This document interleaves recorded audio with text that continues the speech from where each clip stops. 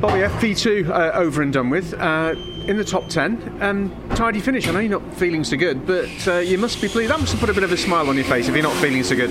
Yeah, it's taken a lot out of me to do these runs, but I've only got one more today, and I know I'm going to feel better tomorrow for race day. A couple of top 10s. I think there's more in that. I made a couple of mistakes. The cars and the buoy is bang on. You know, don't want to change much at all going into quali. Just chuck some new brakes and new boots on it, and away we go. I think, for my P8 run there, I think we could have easily been in the top 4, top 5, quite comfortably, with a couple of mistakes I made and traffic and here and there problems, which you're going to get at Alton, and you can't. It's hard. So over the moon. Going to quali, we know that the manufacturers are going to always have that step up they managed to find in quali, but hey, we can try our best. You mentioned 2 good sessions, and looking at the aggregate times, the consistency is the bit that must bring you most pleasure from those 2 sessions.